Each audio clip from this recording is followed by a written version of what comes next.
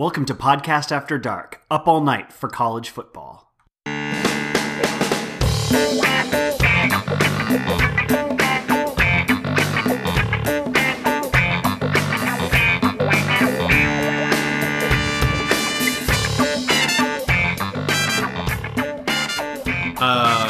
So it ended up being that all of our mutual friend needed some extras for a commercial she was shooting. So as you guys know, that I'm a coach of a local semi-professional football team. Semi-professional. Emphasis on the semi. Emphasis on the semi. And, what are the wages like for the players? It's very competitive. League minimum, actually. And considering they have to pay to play, I'll let you do the math. No tax write-off at least. Oh yeah. Semi-professional, like our future cabinet.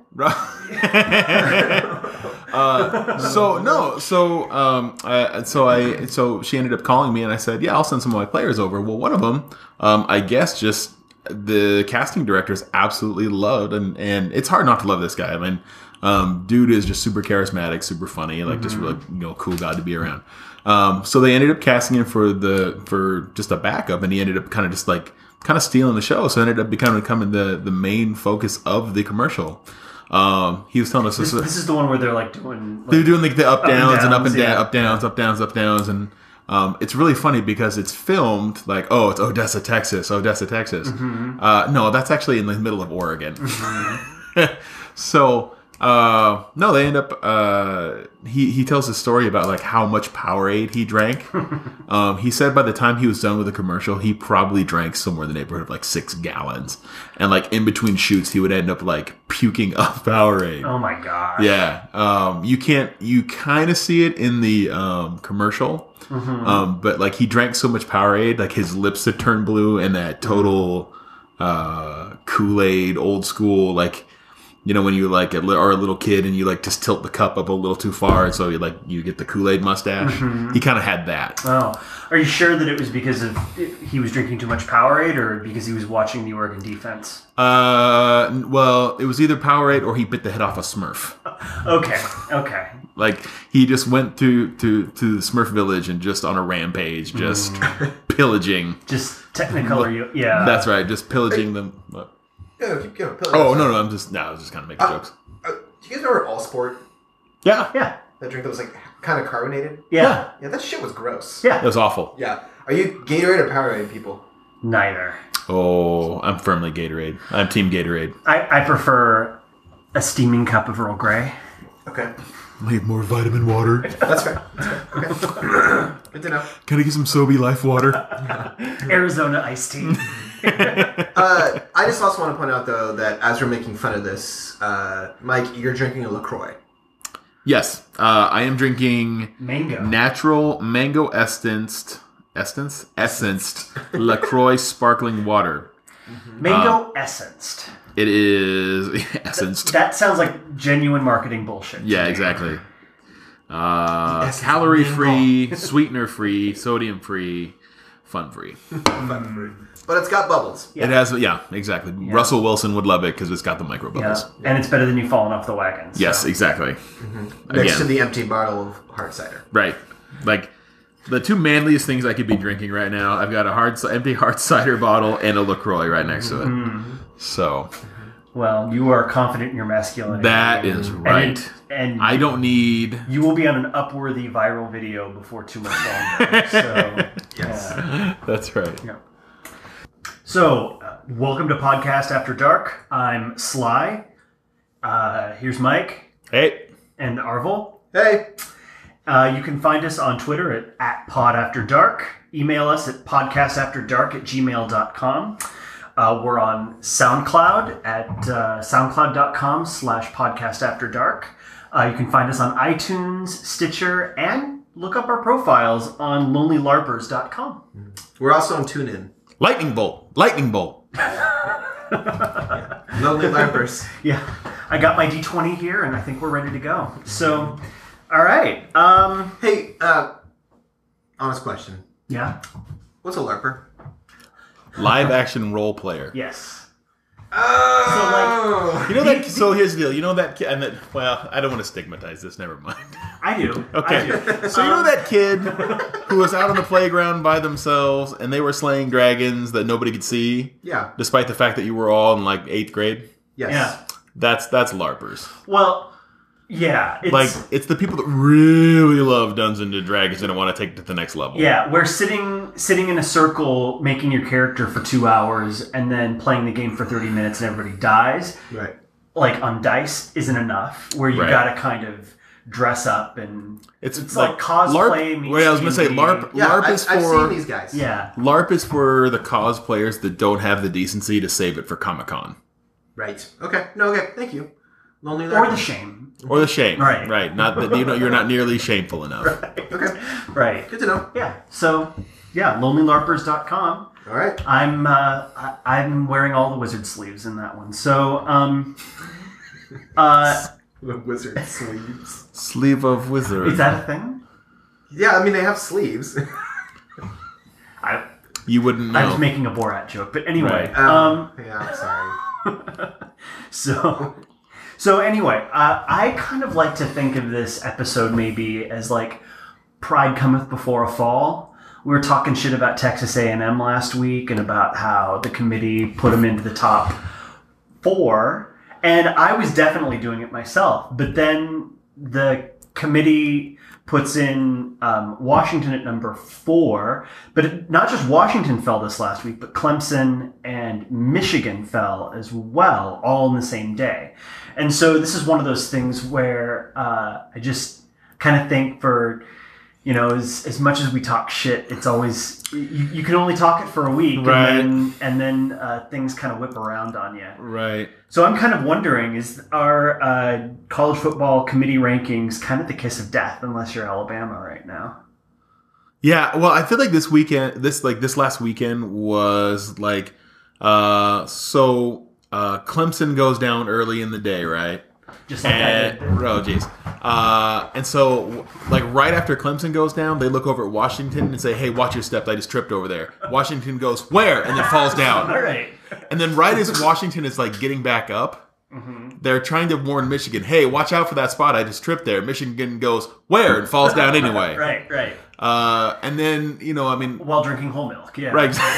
None of that candy ass 2%. And so, like, and then just, you know, Auburn and who else went down? A&M went down again. I don't. They sure did. Oh boy.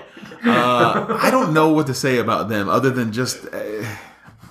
I don't know if they were like just came later and just tripped on the same spot but at least, but unfortunately, Michigan and Washington and Clemson weren't there to warn them. But you know, I don't know. Yeah. Well, I think they tried to get up and tripped. Yeah. Yeah. So. Yeah. It's like that cartoon trope where like the person's on the slippery spot and like he does that like wobbly leg thing and then falls again and then like tries to get up again and then falls down, like almost like it. Like I imagine this though, like some kind of like Mr. Bean-esque, you know, kind of like slapstick Rowan Atkinson thing going on. Yeah. You're not wrong. Yeah. Yeah, I don't think this is so much of a Pride Come Before the Fall as much as like, oh, it finally got nutty. Because every year it gets a little bit nutty. And it was kind of looking really stable. We were going to have 4 undefeated teams. Well, we only would have had 3. But Right. we have 3. I mean, that's like pretty clear cut. Right. Whereas now it's like we have Alabama and everybody else, which is kind of how it is every year. Well, that's not true. How it is. Alabama some dropped a years. game last year, didn't they? They Well, did. They lose a game. Yeah. Yeah. No, yeah. They'll occasionally lose a game. Right. Occasionally. Yes. Yeah. Allegedly. Yeah. I feel like Alabama does it like to be fashionable. Like it's To be gracious. Well, no. Like they only do it when it's the in thing to do. Like right now, I said this before, but it's like the girl in 6th grade when you're passing your paper to have peer grading, and the girl in front of you writes "sorry so sloppy" in the neatest handwriting. Like that's what an Alabama loss is. Right. It's a Right. oh I lost sorry Right. kind of thing, and it's just not fair. right. Yeah. That man, boy, the road to being undefeated, that is hard. It kind of like Western Michigan. It's true, no, but I mean, It may be easier in the FCS. right? Well, Even though Western Western Michigan's an Michigan's FBS. mid-major. Right. I'm sorry. That's what I meant to say. Sorry, Western Michigan. Oh, jeez. Have you ever seen the Simpsons movie where Homer is like has that team of sled dogs and like he's just consistently whipping them no matter what? I haven't seen that. Okay. movie. So this is kind of what I imagine Nick Saban to be doing when like, okay, we're at the practice. He's like, mush, mush, cracking this whip, right? Okay, and then we're during the games, mush, mush. Even during the bye week, like similar to what Homer was doing. Like, okay, there's a scene where he's like, the dogs are like just laying out resting, and he's just cracking this whip, going, rest, rest. I kind of imagine that's what it's like to be coached by Nick Saban on the road to there's an no undefeated season. Effortlessness. No. There's Right. intentionality in that. Right. Yeah. Right. Okay. Yeah. So, speaking of the college football rankings, were there any surprises or grave injustices? I still hate them. Could be homerism, could be not. I was a little dismayed by the fact that, okay, both Clemson and Michigan lose to unranked teams. Yeah. And each individually drop one spot. Yep. Washington loses to a ranked opponent and drops 2. Yeah. I feel and it would have been like, okay, like I don't you don't want to like just sit here and like talk home cooking all the time, but to me, I mean, that's okay. How do you justify that? I think it's because it comes down to like narrative and the overall quality of Washington's schedule, quote unquote, which I still think is such just a like you can't control how good the other teams are in your conference. Right. A. B. It's actually no worse really than Michigan's, or A&M's at that point. But also now that we're getting to the end of the season, we're realizing that the SEC actually isn't that deep. Right. And these out-of-conference schedules were made like Years ago. yeah, 4, 5, 6 years ago. So I just think it's like it's pretty ridiculous. I mean, Michigan played Colorado this year. When Michigan scheduled that game, Colorado was in the basement of the Pac-12. Right. Well, Michigan was also in a fight for its life to get to 6-6 at the time they scheduled Colorado as well. Right. I'm just saying, but this is what I mean, that it's unpredictable. Sure. Right. This is according they were scheduled according to a Brady Hoke schedule. Right. And not a Jim Harbaugh schedule. When Washington scheduled Rutgers, they actually weren't that bad of a team. Right, because when they would have been scheduled, it would have been a Greg Schiano team. Mm-hmm. So I mean, I think that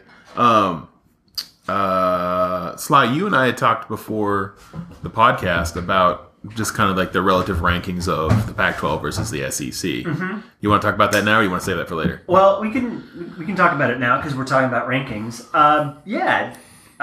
Just wanted to look up, and I was looking at the win-loss records and who played who for this week. For all of you, just so you know, like the sheet that Sly has right now, like he has made his 7th grade math teacher so proud by showing his work on his long division. It is a sight to behold. Mind you, he has a calculator on his phone. This is true, yes, but I did it all by hand. Like he does most things. Well, So both the Pac-12 and the SEC have 6 teams in the top 25. Okay, so really quickly, what are those teams for each respectively? I did make that. Yeah. So for the SEC, we've got Alabama at number 1. Oh. We've got Auburn at number 15. 7-3 Auburn at number 15. 7-3 Auburn. We've got 6-3 LSU at number 16. 6-3. Yes. We've got 7-3 Tennessee at 19. Okay. Yep, and then Texas A&M 7-3 on a 2-game losing streak, number 25. Okay. So that's where they're at. If you add those numbers together, you get to 99. Okay. And I will say that even though 6 SEC teams are ranked, as a percentage of the number of teams that are in the SEC, that's less than half. Mm-hmm. Because there are 14 teams. Right. Pac-12 also has 6, but there are 12 teams, so half of the Pac-12 have a is 9 ranked. conference game schedule. And exactly. So they're playing one extra Power 5 opponent. Well, right. this year Florida has a 9. No, Florida has an 8. They're just only playing 3 out of conference. Right. So anyway, Pac-12, we don't have anybody in the top 4 anymore. Washington slid to number 6. And then after that, we've got, we do have 2 in the top 10 because Colorado's number 10. Then Utah comes in at number 12. USC comes in at number 13. So that's kind of a big grouping together. And then Wazoo's at 22 and Stanford is at 24. Okay. So, yeah, I'm not sure necessarily who deserves some of these rankings, but I will say that I do think West Virginia may have gotten robbed because they are Power 5. They've got the best defense in the Big 12. Well, what is that? I mean, what does that say? But it's a you don't like say. I feel it's like a real defense. It's West Virginia. It's a real defense. Yes. Okay. It is okay. Go ahead. So West Virginia, they've got the best defense. They're a 1-loss team. They're 8-1, and they're ranked behind 7-3 USC. They're ranked just ahead of 7-3 Auburn, 6-3 LSU, 7-3 Florida State. So it's just, I don't know. I sort of feel like West Virginia probably deserves a little bit more love than number 14. But that's just me. Well, I've been kind of bullish on West Virginia anyway. I don't know whether it's because I like the logo, but the Mountaineer. The Mountaineer. Yeah. Oh, Well, oh boy. yeah, this is... No, the logo. But this kind of, like, tells me why I hate the fact that college football still does, like, rankings like this. Because I know some people think it makes college football unique, and it's part of the fun and part of the debate. Yeah. It's just... But it's like, as someone who... how do I put this? Is well aware of the propensity for human error or certain cognitive errors, biases. Yeah. That it's just ripe with flaws and bias. And if you had to say like where this bias was located, yes, would it be closer to San Francisco? Or would it be closer to Jacksonville? Yeah. Yeah. Well, which Hollywood would it be closer to? Well, Hollywood, California, or Hollywood, Florida, or Dollywood. Right. Well, this is or Dollywood. Is it Hollywood or Dollywood? Well, no. I'm not saying. I think actually all around, I think the SEC is probably the best. Conference. I would strongly disagree. No, not this year. This year, I think it's more like the Big Ten. Absolutely. But like over the grand scheme of the past decade, I mean, it's pretty. You can make a pretty solid argument that the SEC is always has the top teams, per se. But the thing is that this is one of the only measures you can use, and it is different down there, quote unquote, because they do have bigger stadiums on average. They do get more fans on average. Well, this matters more here. Yeah, which, I don't know, I'm kind of like, I don't really care about that anymore as much. See, that's the problem. Yeah, I know. But no, I don't care about that it matters more down there. What I care about is, if we're going to have this thing that makes millions of dollars a year, that, players are dedicating so much time to, and it gets so much media attention, I think that the system should be like, I don't know, based on what happens on the field, and not on the opinions of people who some of them probably don't know that much about football. Let's be honest. And I just think that's so dumb. Right. And you can see the inconsistency of the week-to-week rankings because this thing is like we're awarding teams for both their reputation and also punishing them for their reputation. We're also awarding teams for not losing and then just punishing them for losing, which, like, Texas A&M is a good example. They come in ranked number 4, lose 2 in a row, and they're almost out of the rankings. Are we telling me this is a dramatically different team? Well, I think it's entirely possible for a team that played 2 weeks ago to be dramatically different 2 weeks later. Yes. Sure. I think that's entirely possible within college football. And that's actually, I think, one of the reasons that makes it such compelling. Yeah, it's so compelling. It's kooky. It is kooky. It's kooky. It's inconsistent. You've got a lot of young guys that are, that are playing, that are getting injured. That you've got a lot of new strategies for games. You get trick plays. You get all sorts. You get quarterbacks being replaced, like USC. Right. Different teams are playing in week 3, and they're playing in week 10. Right. Well, you get coaches fired on the Well, tarmac. you have the attrition of injury over the course of the season. Yeah, and right. all those things. But this is one of those things to me that it you get says unexpected breakout stars coming in behind somebody. Right, exactly. Yeah, but a 2 or 3 loss team that loses early in the season is going to fare much better than one who's losing later in the season. Right. Which is dumb. Yeah. It's all based on perception. It's not based on anything hard. And that's essentially like the Heisman voting, but for teams. And I think that this particular month of the season is when this particular dynamic of college football comes to the most glaring kind of focus, because September, it's anybody's game, right? I mean, we're all just glad that college football's back, right. People are still trying to put together a narrative, right? But yeah, October, you start to see we're starting to see kind of who really is what. We start talking about who's the truth and who's not. Right. Then and there's a legitimate reason why the catchphrase is they only remember the games in November. Yeah. Right. Washington comes out and beats the living daylights out of then number 6 Stanford.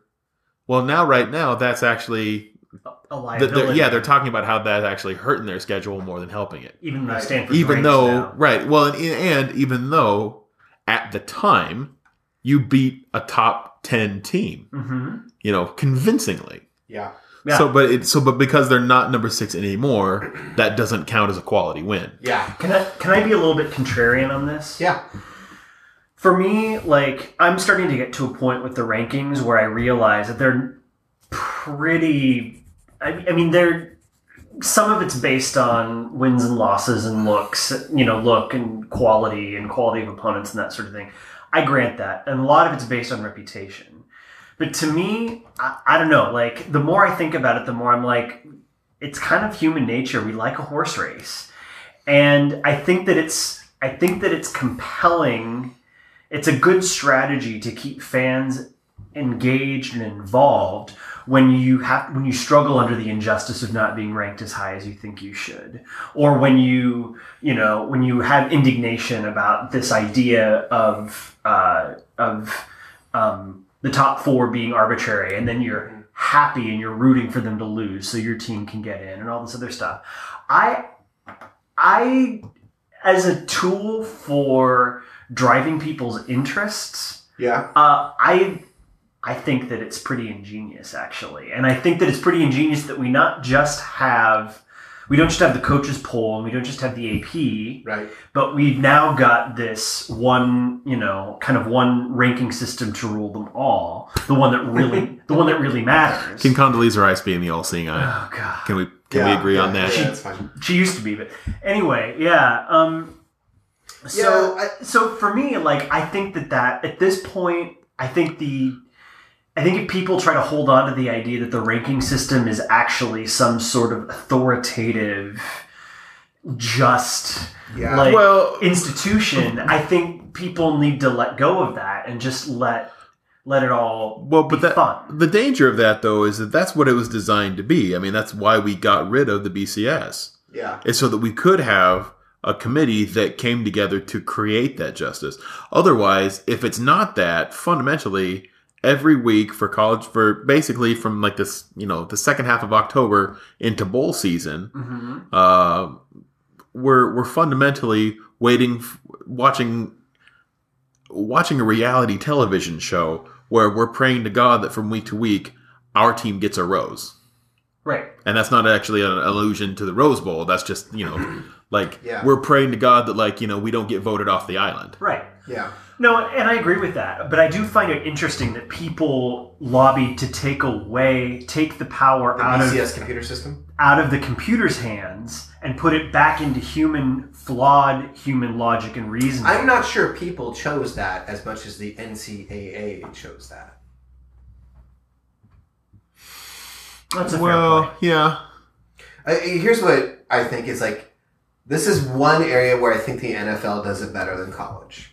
No, granted, college is way more complex, way more teams, lots more moving pieces. But like in the NFL, like there's predetermined sets of rules that get you into the postseason. Mm-hmm. So you know, Right. You know what you have to do. Right. You're not depending on some whim of, some like I don't know, like I want to say like Hunger Game commentator. Sure. That gets you in. Right. The thing is though, is that like I feel like that's totally doable in college football. It wouldn't be perfect. You'd be talking about 8 teams, but it's doable.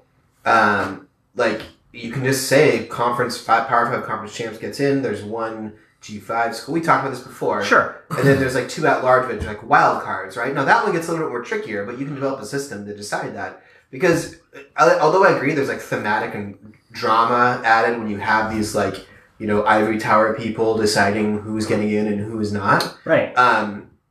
Although I agree that that's drama, I think the NFL shows there's still plenty of drama in playoff races.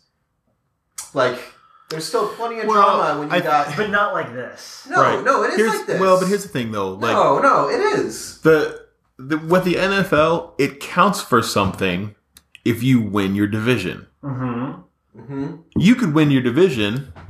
and I think we saw this. But in the NFL, don't you already play some of the teams in your division multiple times? Well, sure. Yeah. But I mean, here's like, I think we saw this a couple years ago with TCU and Baylor. Both of them had great records, and I think it was co-conference champions. Right. Mm-hmm.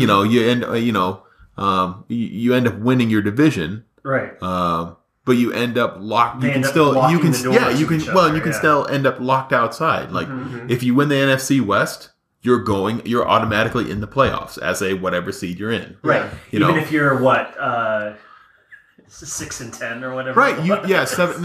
See, I mean, a couple years back, 7-9. 7-9. Right. So but- being a conference champion, even if it's the ugliest conference champion you've ever been, matters in college. Well, I mean, here's the thing: style points.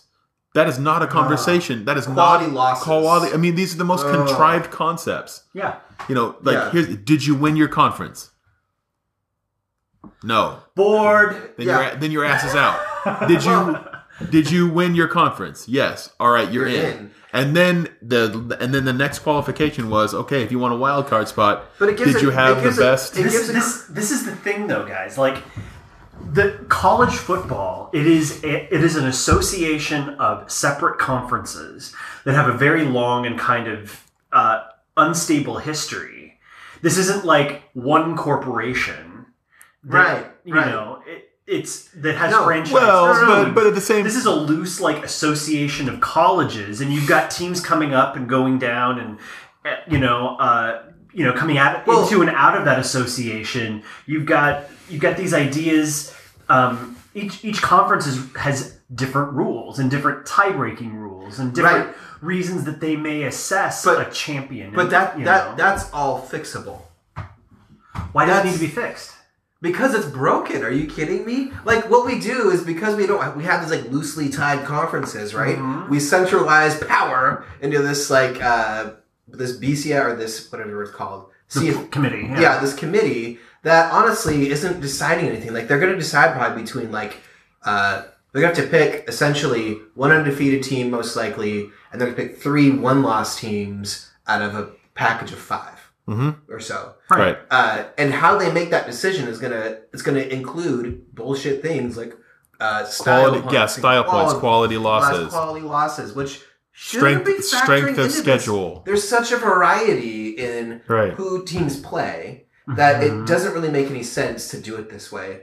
In my mind, it just makes way more sense to settle it on the field. Well, okay, I agree that there are much better ways we can put a much better system together that makes a lot more sense. Right.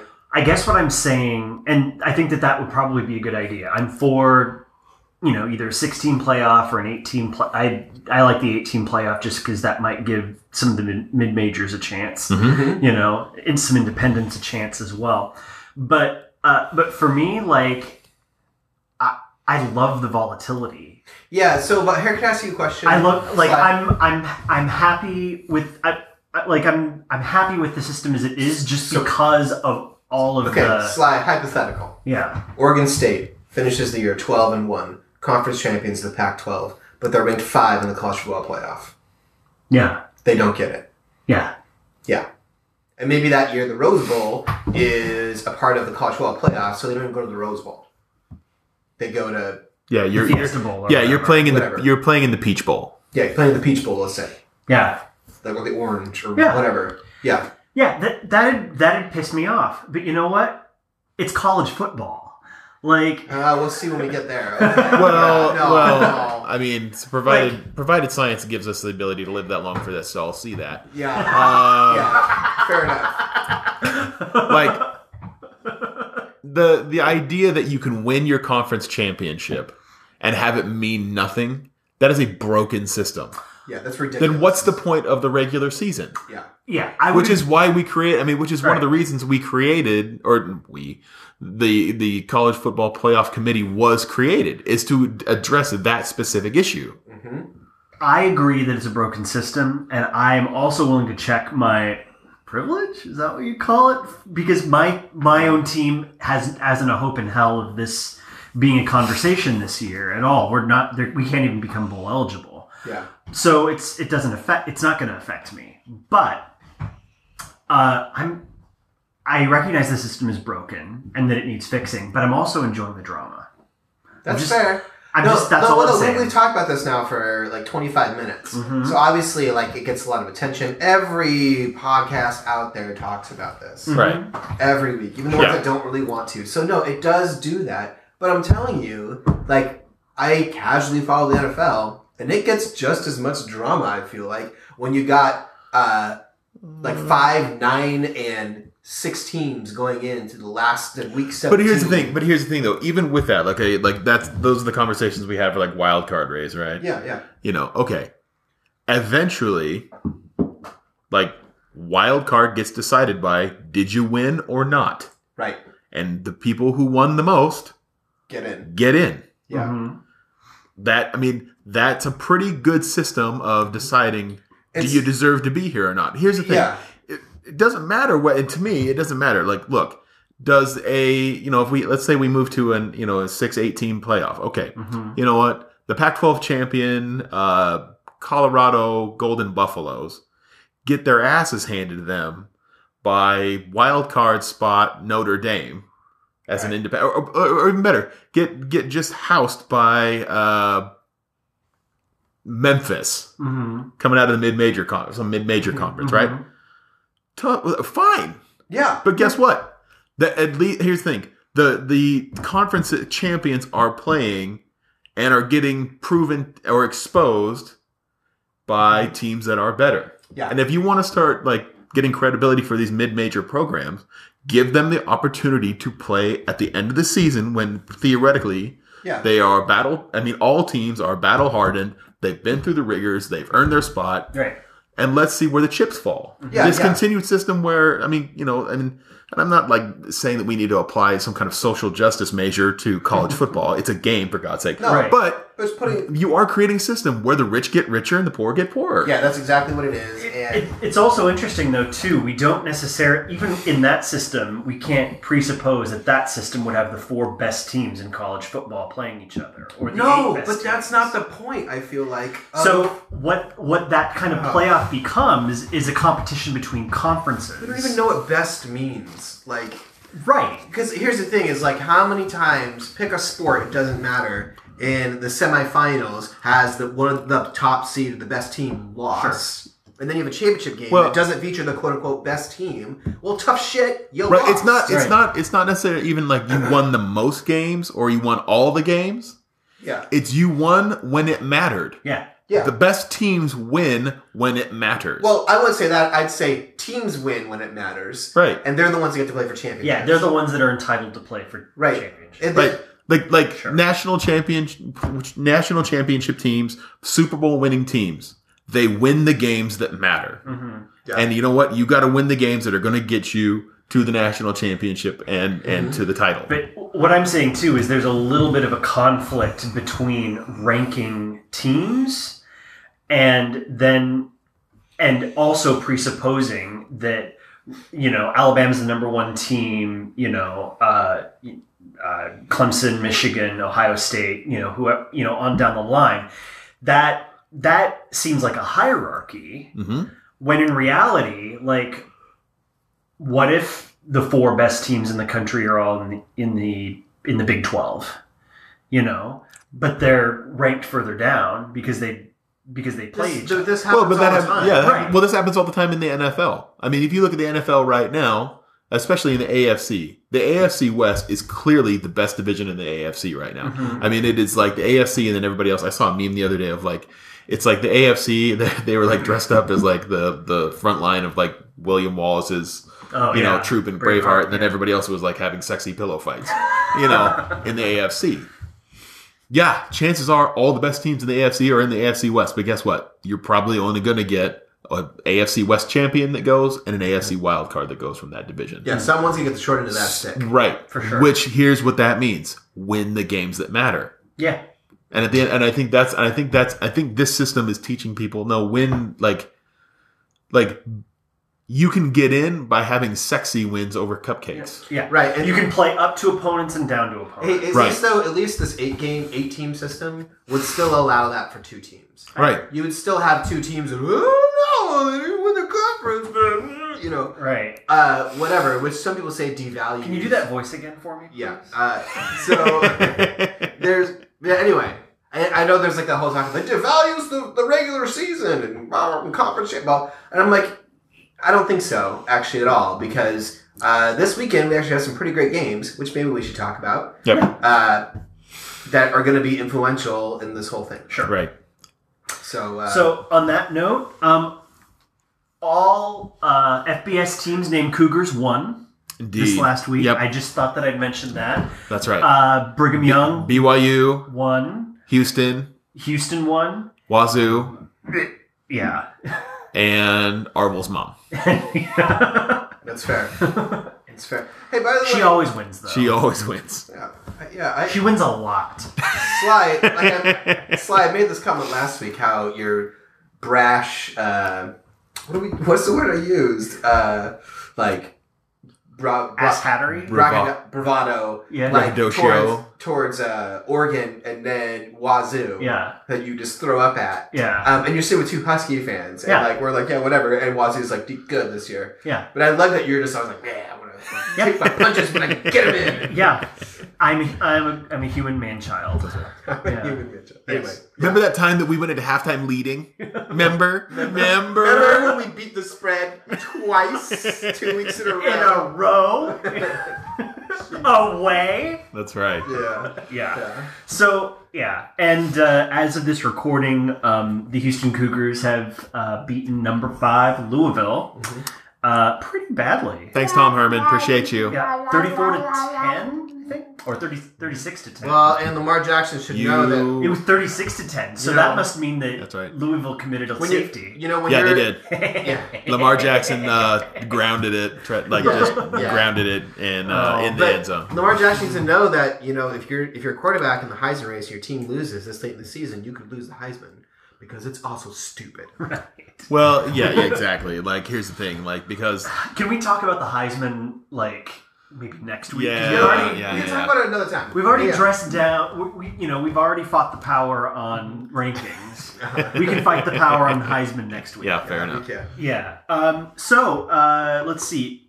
The Wazoo won, but as far as the Northwest goes, they had a pretty poor showing. Yeah, you and I were texting back and forth about this earlier about the clear winner in the Pac-12 North is at least a Northwest team, and I think I texted back to you something to the effect that if it's a choice between having WSU as the top of the Pac-12 and or something else, I'd rather watch the Pac-12 burn. Right. Oh God, no. Here's what I like. Wazoo is fun. Mike Leach is a thing. Oh yeah. Their fans are a thing too. We're friends. We're good friends with some Wazoo fans, and so all of this is said in fun. Some alumni. Yeah, some alums and all of that. And some of them even have all their teeth. But jeez, but it's wow. He just can't get through his sentence. He just can't leave it alone. He just can't do it. You're talking about a fan from Oregon State, by the way. Hey, Corvallis is the #1 college town in where? the Pac-12. Oh. Several publications have said. Anyway, what I'm saying is, Washington State fans they have a reputation. You know, Wazoo, like the school tried to ban use of the term Wazoo because they felt that it contributed to their party atmosphere out on the Palouse. And no, alcohol contributes to their party atmosphere out on the Palouse. That's specifically Keystone and Busch Light. Oh, right. See, that was more subtle, but still shady. And I don't know of too many other fan bases out there that will hold frozen cow shit on their person for the entire duration of a game, so they can then chuck it out onto the field when they lose. Right. That's one of those joke's on you kind of things. Like, here's the thing. If you're holding cow shit that long... I am going to go into the locker room and change out of my shit-stained uniform. You just have shit on your hands. Right. And what are you going to do with it? Okay, yeah. That's a reference to a story from a couple years ago. Yeah. Anyway. But for me, it never gets old. So, right. And I make fun of my own team. Who's Wazoo played this week? Wazoo. Stop talking. Just get the games. No, sorry. Oh yeah, football. So Wazoo plays Colorado. Yeah. This is going to be. I can't wait for this game. I think this is going to be a clash of ideologies. Yep, absolutely. And when it's I like say fire and ice. Well, and when I say ideologies, like I'm talking about like a coach who loves his players, and then I'm also talking about a coach who plugs his players into a machine. Yeah, I'm pretty sure that when Mike Leach stops to think about something during a game, you've seen those that's I think it was last year when Mike Leach was playing Oregon. Mm-hmm. They were trying to get his attention, and as people were talking about it, he just went deep into thought. Mm-hmm. I'm convinced that he's just going over the schematics of the machine that is his offense. Mm-hmm. Yeah, for sure. I also think that he probably has rigged up those little hand buzzers and installed them in his players' uniforms while they play, just to keep them on their toes. Right. Yeah. Well, this is an interesting game because this is one of those games where the line is 4.5 to Colorado. Mm-hmm. Colorado's playing at home. Yeah. Whereas S&P Plus, one of the efficiency stats, has Colorado winning by a projected margin of 10.7. So that's a touchdown's difference. Yep. So it'll be interesting to see, how that plays out. Washington State has something of a defense. It exists as opposed to say Arizona or Cal or U of O. I do wonder how much of that though their defense is helped out by the fact that teams once they start scoring, right. Opposing offenses give up. Can't keep up. Yeah. Well, and honestly, Washington State's one of those teams too that advanced stats do not like. Mm-hmm. They're ranked 43 in S&P Plus, something similar in F Plus. But yeah, they're a team that, and as part of it is they lost to an FCS team right at the beginning of the year. And they lost their next game to Boise State. Mm-hmm. So I think part of it is that, but part of it is too that they just don't play.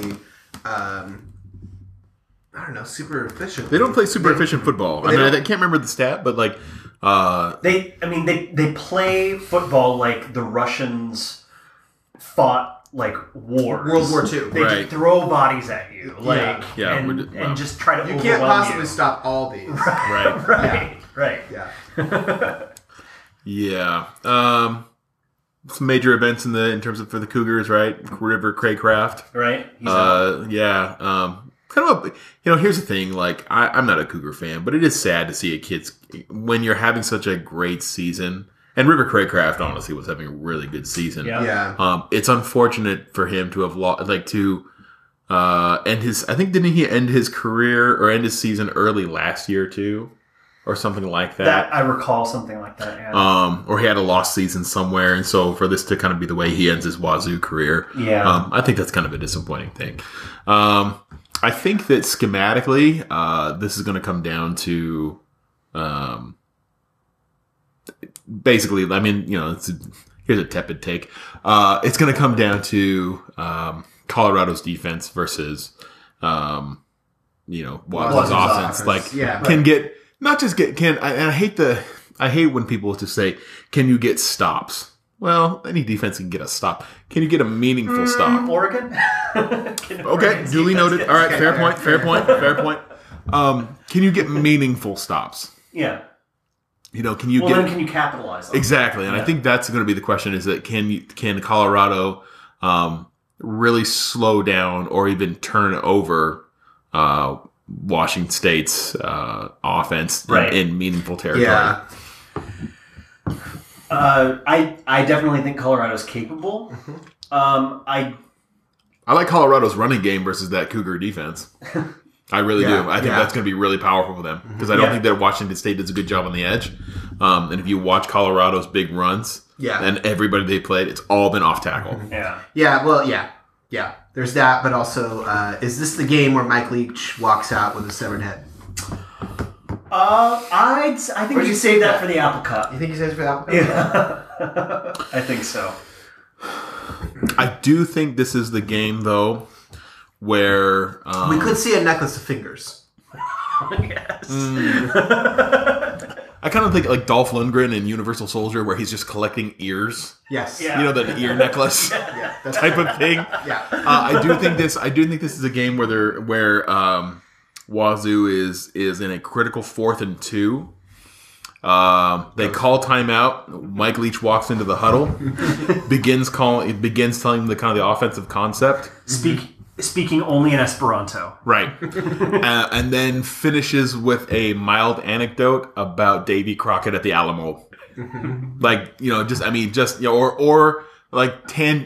slides seamlessly into, here's the thing. He slides seamlessly into it. Yeah. And it makes sense. It's not a non sequitur. He finds it's a way. Zen sort of. Yeah. He flows just perfectly. And then he looks at Luke Falk and says, "Got it?" Right. He flows perfectly into a story about how he spent 6 hours doing macrame at summer camp.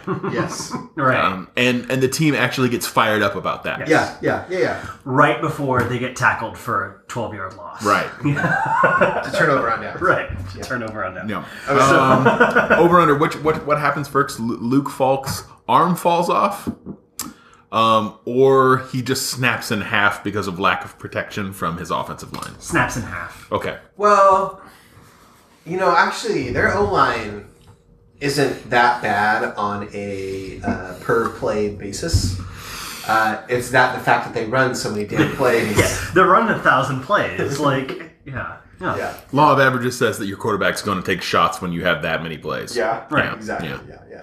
Anyway. So, I love Colorado, and I've been rooting for them all season. Steve Godfrey says it's America's team. America's team, that's right. Yeah. But I do think that that if Washington State, if Colorado comes out, and I think Colorado's going to need to play sharp. If they play anything less than sharp, I think Washington State takes it. Okay. Tepid take right there. If they play anything less than sharp, are you the mother of an 8-year-old who's wearing a suit and you tell them that they look sharp? I love the take right now. What if I were? Well, the take right now is you'd feel pretty if stupid Colorado right now, plays well, they'll win. If they don't play well, they're going to lose. Well, some teams can come out and play flat and still crush whoever they're playing. Mm-hmm. Yeah, but these teams are on equal footing as far as talent goes. Yeah, I'd say so. For the most part. Yeah, I'd say so for sure. Mm-hmm. And I don't know. I think that that this is a game that generally speaking, the team that scores the most points wins. Yeah. Very, very wise. Yeah, I think that Colorado they're going to have to get defensive stops, and then their offense is going to have to turn around and capitalize. So they're going to have to play good on defense and score points on offense. You're just... I think I know what you mean. Yes. I think it's kind of what Mike was saying earlier, right? About it's about it sounds like we're talking about efficiency, right? Like, Well, yeah. like Colorado is going to have to be, and I think that's true when you're playing a team, They're going to have to control. right? If it gets in, pace of they're the not. game. Well, they're not going to win a shootout. No, No. And this is what I'm talking about. Like, they're going to have to be the ones in control of this game. yes, yeah. They cannot let it get. They cannot out allow. of hand. Yeah, they can't allow Mike Leach. McIntyre has to walk around just yelling, "This is my game! This is my game!" Yes. Okay, helpful With or not khakis that are an inch too short. Helpful Yes. or not helpful or not helpful. Helpful. Mike McIntyre crying on the sideline. During the game, Yeah. halftime. No, I'm talking about like on the sideline. Crying on the sideline. I think this is hard. Well, okay, Mike McIntyre is someone I think we can agree is probably a sane person. Yeah. Yeah. Yeah. Unless of course he loses to who did he lose to last I year? He remember. just Oh, God. he almost lost his mind. Yeah. Like I honestly thought Is he it was Arizona State? something like that. Like Yeah. yeah, it was ridiculous. Yeah. But, okay. Anyway, yeah. But this is Okay. we got a pretty good shot at Mike McIntyre crying. Right. Right. I agree. And then they go and they play Colorado, Yeah. which Which actually, well, No, I go was ahead. just going to say I kind of want to talk about the Pac-12 South Oh, Yeah. okay. Okay. because the Pac-12 North is pretty much It's decided between it's the two Washington or Washingtons. Washington it's State. Washington yeah, State, and if they both win this weekend, well, Wazoo can still lose this weekend. Well, so And if we Washington can get there. if Let's Washington- get there when we. Yeah, no, we can get there right now. If Washington wins, if Washington loses this weekend, the Cougs will win the North. Yep. Mm-hmm. If Washington wins, it's the winner of the Apple Cup, regardless of what the Cougs do. Mm-hmm. So, But if both Washington and Washington State lose, Then it's Apple Cup. yeah. then it is the outcome. That Yeah. is the Apple Yeah. Cup. Right. Yeah. So, but the South is a little bit more interesting. As we seem to be finding, it's interesting because people had all these questions about how Utah and Colorado would integrate into the Pac-12, and we've had all of this focus on USC and UCLA in particular, much more so USC than UCLA for sure. Right. And USC and UCLA have certainly like been in the headlines for a variety of reasons, in their huge media market, which those are going to be less relevant going forward, I think, in a lot of ways. But but the fact is that Utah and Colorado are now they're doing great in the South. And USC, it's kind of, they've been on an upswing. And so USC is still definitely right in that conversation for who wins the South. Yeah. But it's not one of those USC and everybody else sort of divisions. No, at all. and it hasn't been that way since Pete Carroll. So, although for the past however many years, almost 10 years now, we've treated it as such. I still think people give USC the benefit of the doubt based on In rankings, they do it all the damn time. absolutely. Yeah. So The perception with USC every year USC preseason rankings top 12. yeah. So in this Every year. and my only Regardless of what they caution with what USC is doing right now is they look a lot better. Mm-hmm. They've especially since they gotten Sam Darnold back there. Their defense is starting to come along. But Lane Kiffin did this one year where they beat Oregon at Oregon. Mm-hmm. They won 10 games that year. Right. And then they went on to just really be poor in Yep. the next few years. Yep. And it was with great recruiting though too. Mm-hmm. So I mean, I'm not convinced that this means USC is back by any stretch of the imagination. Right. But yeah. So what ends up happening though is if Colorado wins out or Utah wins out, they win the Pac-12 South. Right. USC needs Utah and Colorado to lose. No, because here's the thing. What'll need to happen because they have the head-to-head over Colorado. They need Utah to lose out Yeah, they need Utah to lose. Is it both games? Okay. because Utah's got the tiebreaker. Right. So Utah is playing Oregon this weekend. Yeah. Oh dear. Oh dear. Oh dear. How? Oh my. So I just Sorry, want I to. can't No, stop here's the thing. laughing. Here's one question I want to ask. And I know, I know that Brady Hoke has head coaching experience. And I don't want to talk. I don't want to. I am not a professional coach, right? I played one on TV. Does Brady Hoke know that it is okay to stop running plays too? This is a good question. Because I don't think anybody has told the Oregon Ducks this year that it's okay to play defense against the run and the pass. You can only do one at a time, I thought. No. As it turns out, you can do both. Okay. Through the miracle of modern technology, Right. you can play defense against the run and the pass on the same play. I don't know, Mike. That seems... That's pretty radical talk, right? Right, Yeah, I know. yeah. But here's the thing. You're out on the Here's limb. the thing. They said that man would not fly. They said that the light bulb would never take off. And that the telephone was a pipe dream. I'm just saying. And they also said... No, never mind, I won't make a political comment. Right. So, no, I mean, seriously, if you look at this game, this is a game that, Utah should win. Not just comfortable, not even, first-class commercial flight comfortable. Yeah. Private chartered Learjet comfortable. Yeah. Here's a question. What do you think Oregon will get more of? Points or first downs? Points. Yeah. Their offense is still fine. It'll score. Yeah. They will score points. Right. Against the Utah defense? Yeah. Yes. Here's the thing.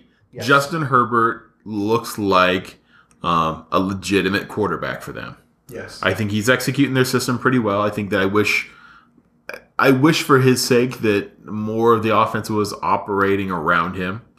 I think a lot of the lack of production is the fact that they have such a young offensive line, and their blocking scheme requires a lot. I mean, it does require a lot of decisions to be made in space, and kind of dynamic, real time. So you have 4 or 5 guys that all have to make the same right decision at the same time, which can be really hard for younger players, right? I mean, the best time to play a freshman is when he's a junior. Yeah. So, I think that's the kind of thing that the offensive line for Oregon's been running into all season. Yeah. No. Yeah. This is what I love about. So, just another little efficiency stat plug. This is what I love is that it has Utah beating Oregon by 11. But what percentage do you think S&P Plus gives Oregon of beating Oregon State this year? Currently, Yes. 30. 30. So you think Oregon State has a 70% chance of winning? Yeah. I'd say 40. 52. Roughly 50-50. Wow. Which, I mean, I would say that... I wonder how is much it because that is. Oregon State's that good? No. No. Not a chance. Oregon is that bad. Oregon State's scrappy, but they're not there yet. So, are they playing this one in Rice Eccles, or are they playing this in Autzen? They're at Utah. Okay. Utah. So, how bad, quite frankly, you never wish this on anybody. Although I think Slide might wish On Oregon? How bad does Mark Helfrich have to lose in order to get Kiffined? He's not this If he hasn't season. been Kiffined yet, he's not getting Kiffined. Here's the thing: is Oregon is not going to suffer the indignity of having to fire their coach in the middle of the season. I don't think. That's not what Oregon does. There's that, but I'm this is based on nothing except my own thoughts and opinions. I don't think they let go of Helf. Really? I don't either. Well, and here's the question: one of the reasons they're not going to fire him mid-season, I don't think, is who do they have in behind him to do the job? Well, that gets into a different question. Right. Who would sub for Mark Helfrich in the last probably. game? Well, But that doesn't matter. You can do anyone as an interim, like that. Whatever. I mean, they'll get their OC probably do it because that's what they do. Yeah, but they're not gonna have a substitute coach in for the Civil War. Yeah, they would. You think If so? they were going to fire him, they wouldn't care about that. yeah. No, but here's the thing, though, is I don't think they get rid of him. Okay. Because Oregon apparently doesn't fire coaches. Not since 1976, yeah. Yeah, and also he did go to the BCS just a couple years ago. Mm-hmm. No. Okay, I'm all not right. trying to defend him. I'm just saying I can see the rationale. Why I they're trying to think, keep in him. my opinion, Marcus Mariota went to that very, game, very not fair. Mark Helfrich. Yeah, and then also though you have this idea about that if Helfrich just got rid of Brady Hoke and hired someone else, Tim DeRuyter or somebody, that could be like him attempting to save his job, which might convince enough people. Mm-hmm. But I don't know. I think I don't think they'll get rid of him. He also has like a $10 million buyout. Mm-hmm. Yeah. Well, but if that's really the case, Phil Knight's just going to go check his couch cushions. Yeah, Right. Yeah. Right. Well, I think too that Helfrich will survive, but I definitely think that his floor for next year is going to be like 7-5. Right. Like he can't get worse than 7-5, or he's gone. I think I think he needs to. if he sticks around, one more he year, will he's need. gotta Yeah, be- if he stays next year, he will need to make a significant bowl. Like minimum will be Holiday. Okay. Yeah, Alamo Bowl or something. Yeah, it's no worse than the Holiday Bowl. Okay. Who else we got? So we have Oregon State, Arizona. I think Oregon State should. If is Ryan Nall playing? That's the question every week. He got injured early in the game against UCLA. I'm sorry. I gotta ask. Mm-hmm. Why are we talking about Oregon State, Arizona? Because I'm an Oregon State fan. All right. It's part of the Pac-12. It is literally probably It's the fight. 2 of the 3 worst teams. Look, they are the cousin Oliver of the Pac-12, but Arizona, though, there's a special place in my heart for Arizona because Rich Rod, a couple times this year, has been like, we're just not a good team. Right. which is I love that. right. Gary Anderson's done that that's too. super honest. Yeah. But yeah, it's No, this Arizona's defense is so bad. It's Like pretty awful. it. Oh, and we've also got Seth Collins out because he's been hospitalized due to like meningococcal. Oh, Like that's it's rough. bad. That's- Meningitis? Yeah. oh, Like where the brain swells? Yeah. oh, jeez. Meningitis. Yeah. So what we have? So we have Marcus McMarion McMarion, throwing downfield to When is that quarterback coming Victor back? Bolden. Victor Bolden. When yeah. is the quarterback coming back? He's out for the season. Yeah, he done. He broke his ankle. Yeah, he done. Okay. Both Well, of no, let me Victor Bolden run a bunch of fly sweeps. Let's be clear. Right. Hang the ball off to Ryan Nall. Is he playing this week? I just asked that. That's That seems to be like the indicator. Like that's how people set the line. he's for either questionable or Oregon probable. State. One of the two. Yeah. On Okay. the All right. list. So we'll see. I think that if they're playing the way they need to be, I think that I think Arizona's so broken this season, quite frankly, that Where's the game at? Research. research. Sorry. I like Oregon State for this one. I'm going to take Oregon State outright. I don't think that either team's going to light up the scoreboard. I don't think that it's going to be which is kind of funny saying that for a Rich Rod team. Mm-hmm. Yeah. But I don't think, I think this is a game that's like, 28-21, 28-24, something like that. Mm-hmm. I think you'll probably see both teams. I think you'll probably see both teams kind of play moderately undisciplined, maybe around the second quarter. Yeah. But I think that it's going to be easier for Gary Anderson to right the ship and get everybody kind of back on page. Yeah, no, I agree with that. And then, okay, we got UW playing ASU. Well, I wanted to talk about USC UCLA, Yeah, we'll get there. but I wanted to save UW for last just because it's you guys. But No, Well, we I go don't know. UW right now. I think that, here's the thing. Like, we're favored by like 26 or something. 27. 27 Well, now. depending on what line, but yeah, Okay. what I see is 27. Like, Todd Graham, is probably in the next 2 games playing for his job. No, they could still go to a bowl if they win next week against Arizona. Okay. Which is, it's interesting to me. So schematically, Arizona State plays so aggressive. Yeah. Like, they are blitzing probably on, They I would say, they need some Ritalin. They do. They blitz on probably 60% of their downs. It's pretty. Isn't it pretty much all they got though? Like No, they've been doing this though for ever since Top Gun. Yeah, I mean they run that really aggressive kind of 3-3-5, 3-4 kind of scheme, and so and like they're just leadership. right, and so they're just like kind of all over the place. I honestly think that his offensive coordinator taking that head coaching job there at Memphis, honestly really hurt them because I think that. Yeah. I don't think they have. They got their coordinator from Southern Miss, and I just don't think that they bought into his philosophy. I think they've tried to become a little bit more of a passing team, and that's not what they've been traditionally. Like they have, what's his name, Ballange, who's a pretty good running back, and I don't think they utilize. Awesome. I don't think they utilize him the way they should. Yeah, you hear that, Todd Graham?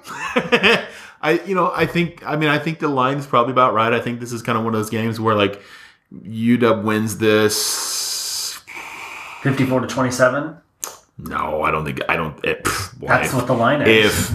I think that if it's a 27-point line. If Arizona State can score that much, I'll be surprised. I think this is probably something closer to 54-10. Yeah, I think we're looking something like that because I think that Chris Peterson's going to kind of call off the dog, so to speak. It wouldn't surprise me though if our offense kind of putters a little bit. I mean, only in the sense that like down some personnel. Well, no, last week we didn't talk about last week, but like last week, when USC just had a good game plan, I just outplayed UW. I'm like. I think this is the first time. Here's the thing. I think this is the first time that UW experienced not having the best athletes on the field. Yeah, they did. And then not knowing how to really utilize scheme. All right, like John Ross eventually is going to get behind. Oh, he is not going to get behind a Hodori Jackson, son of a bee. Unless he falls down. Unless Hodori Jackson falls down. It's the turf monster helps you. Yeah, but here's the thing: I think it showed us that Branding was much too dependent on his outs. Outside receivers, When Darrell Daniels is running, screaming down the middle of the field, we don't throw to him. That's just a streak, He's got a neon sign on his head. Well, there's two times. There's one when Browning had the opportunity to throw right down the seam to him, and it would have gone for 6. And then they had a trick play where if Dante Pettis had thrown to him rather than to John Ross, we would have gotten 6, and that's a completely different game at that point. Yeah. Oh, no. Yeah, we can isolate to a couple plays, but I think that USC they played at UW. So anyway, I think that I wouldn't be surprised if there's a little bit of. You could play the vengeance card. We're about to get vengeance. I just don't see Chris Peterson as that kind of team. No. I see it more as they're going to go out, and they might even be a little bit rusty because they're going to try to adjust to what happened last week. I don't. I think that the Huskies come back out, and I think that they come out really aggressive. I think that they come back out and just kind of do their thing. I think they're going to come back and do what they do. I think they're going to come out and beat on teams with less talent and a less established scheme. Yeah, it's going to sound like you like that, Todd? Yeah, I do. Yeah. So I think that. Like I said, I think that this is a pretty comfortable win, and the young Huskies kind of get some good playing time. You know what will strike fear in me though? Is if Todd Graham comes out with his pop star mic? Oh, the operators are standing by, he's selling. If he comes out with that, selling subscriptions to the Disney Channel during the game. Oh my god! I don't know. Then I'll be like, fuck, we are screwed. So, anyway. I think the line's a little too high. I think it's going to be about a 17-point game. I think Arizona State, Todd Graham is going to come out, and he's going to have Arizona State watching a lot of USC tape. What's this supposed to mean? Sly? I think that Washington State's down 2 key players. Washington State? Sorry, Washington is down 2 key players. Joe Mathis and Zine Victor. Yes. Okay. And I think that they got a little bit exposed, and that Todd Graham, who's probably feels like he's fighting for his job, is going to have these guys motivated to play. And so I think that Washington cruises, but I think the line's about 10 too I think high. the adjustment that you'll see by Washington, because I think they're going to expect people to start doing that. What USC did a really good job of was keeping Browning from being able to roll to the right, which is his kind of a natural move. And then on defense, they exploited the kind of deep to like intermediate to deep middle. And I think that you'll potentially see a lot more what's called Tampa 2 coverage, where the middle linebacker drops to something that kind of looks more like a cover 3, where you'll still have 2 deep safeties playing deep half over the top, but you'll see the middle linebacker kind of drop a little bit deeper than normal and play something that kind of looks like a short version of a free safety in cover 3. Yeah. So where he can grab. Yeah, where he can kind of reroute. Yeah, where he can reroute 12 yards. Exactly. Like that. Yeah. Oh, More like kind of more like something else. 12 to 20, but yeah. Oh, okay. Yeah. Okay. Interesting. We also have what was the other one? That USC, UCLA. Yeah. Battle for the victory bell. And Stanford, Cal. Oh my gosh. So we have what is that called? Did they call that one They call it the big game. the game? Yeah, The the game, game. yeah. The game. The game. The The game hardly anybody goes to, I think. Yeah. So nerds that run versus nerds that throw. Yep. Well, nerds that defend versus nerds that Don't. that nerds that play defense and nerds that play Can we skip that game, please? Like, can we just say? Absolutely. Can we just say? Yeah. Can we just Christian say? McCaffrey wins. Done. Yeah. Done. Okay. USC versus UCLA. USC's going to crush them. Yeah. I mean, yeah. Really? US. Yeah. Okay. The line on UW is too high, but USC is going to crush UCLA. Yes. Yeah. Aggressively. The line on that one is USC by 13. Here's the thing: if USC can basically load the box and take away all of the running game for UW, Oh yeah. like, I'm sorry, the terrible Bruin offensive line is going to get beaten to death. With their backup quarterback. UCLA is scoring no more than 13 points. Right. I think that's pretty clear. But I don't think USC is going to score that much either. I think it's going to be like 35 to 10. No, I don't know. I disagree. I see UCLA. I could see 42-7. Oh, quite okay, frankly. okay. I don't see USC scoring more than 28. Really? Yeah. Well, hold on. What has UCLA lost by in the last 4 games? In the last 4 games, UCLA lost by 10 to Colorado, 20 to 10. Well, they beat Oregon State, but last week. But they lost 52 to 45 against Utah. Okay. But that was with Rosen. That was Rosen's Okay, loss. all right, it's fine. Lost 21 to 27 against Wazoo. Okay, That notorious Wazoo defense. right. Lost 20 to 23 against Arizona State. Okay. That notorious Arizona State defense. So it's Offensively, I don't think that's the point. I think we're talking about their defense. right. Being able to stop USC. Oh, I think that USC's offense is surging right now. I think that if USC can score 26 against Washington, I'll just have to rub both your faces in at the same time Ronald- next week.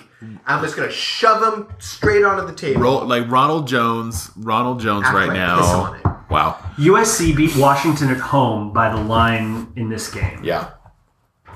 Yes, that's okay. 13. Yeah. Yeah. So I don't know. I think that Ronald USC's gonna Jones is roll. running up and down the field looking like Usain Bolt right now. Yeah. Juju Smith-Schuster, I think, is going to be a tough matchup for whoever he's up against, or whoever USC or UCLA puts on, whether it's Ishmael Adams or I always forget their corner's name. I think that you'll probably see a couple of packages where, like, realistically, they're going to put Juju Smith-Schuster on one side, and you could see Adoree Jackson on the other. Yes. And really kind of force them to pick their poison. I don't think that UCLA has anything they can answer. I really think this is going to be a very, I think this is going to be a super comfortable game for USC. I agree. Yeah. I agree completely. Yeah. So yeah, it's Boise State's playing UNLV. So here's the thing. So hold up.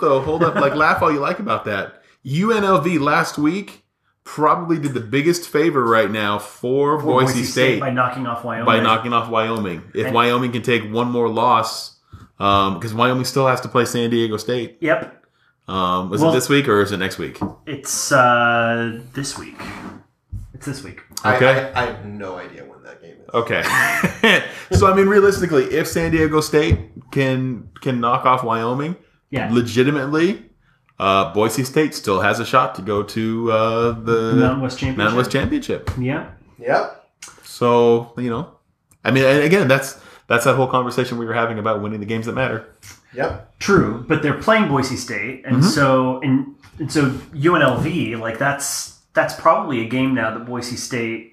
Oh, that's a must-win. Yeah, that's a must-win. Well, not only is it a must-win, but UNLV may not be necessarily the paper tigers that people thought they'd be. Yep.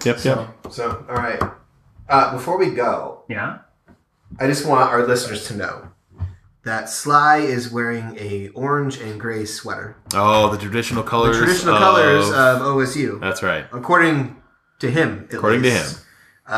So I just want to point that out so listeners have a nice image. He's a company man. Yes, he is very much a company man, wearing the traditional colors, orange and gray. For like one day out of the season. Thanks. Yeah. I always try to represent my team. That's right. Mm-hmm. Got to have that, be right. Okay, but to be fair, yeah, Arvel is wearing a purple and blue, and I'm not claiming purple, that right. blue is a Washington color. That's what's different. Fine. Mm-hmm. Okay. Yeah, that's what I got. So, find us on Twitter at podafterdark, Gmail at podcastafterdark@gmail.com, soundcloud.com/podcastafterdark. You can find us on iTunes, Stitcher, Intune, and Intune or tune in. Yeah, that's what it is. Tune in. Tune in radio. And because we obviously know what the hell we're talking about, go ahead and give us a 5-star rating if you like. And just pretend I said first person to give us a 5-star rating gets a can of LaCroix. Can of LaCroix. Deal. I'll spring for it myself. That's right. Okay. Yeah. Okay. And find our profiles on lonelylarpers.com. Lightning bolt.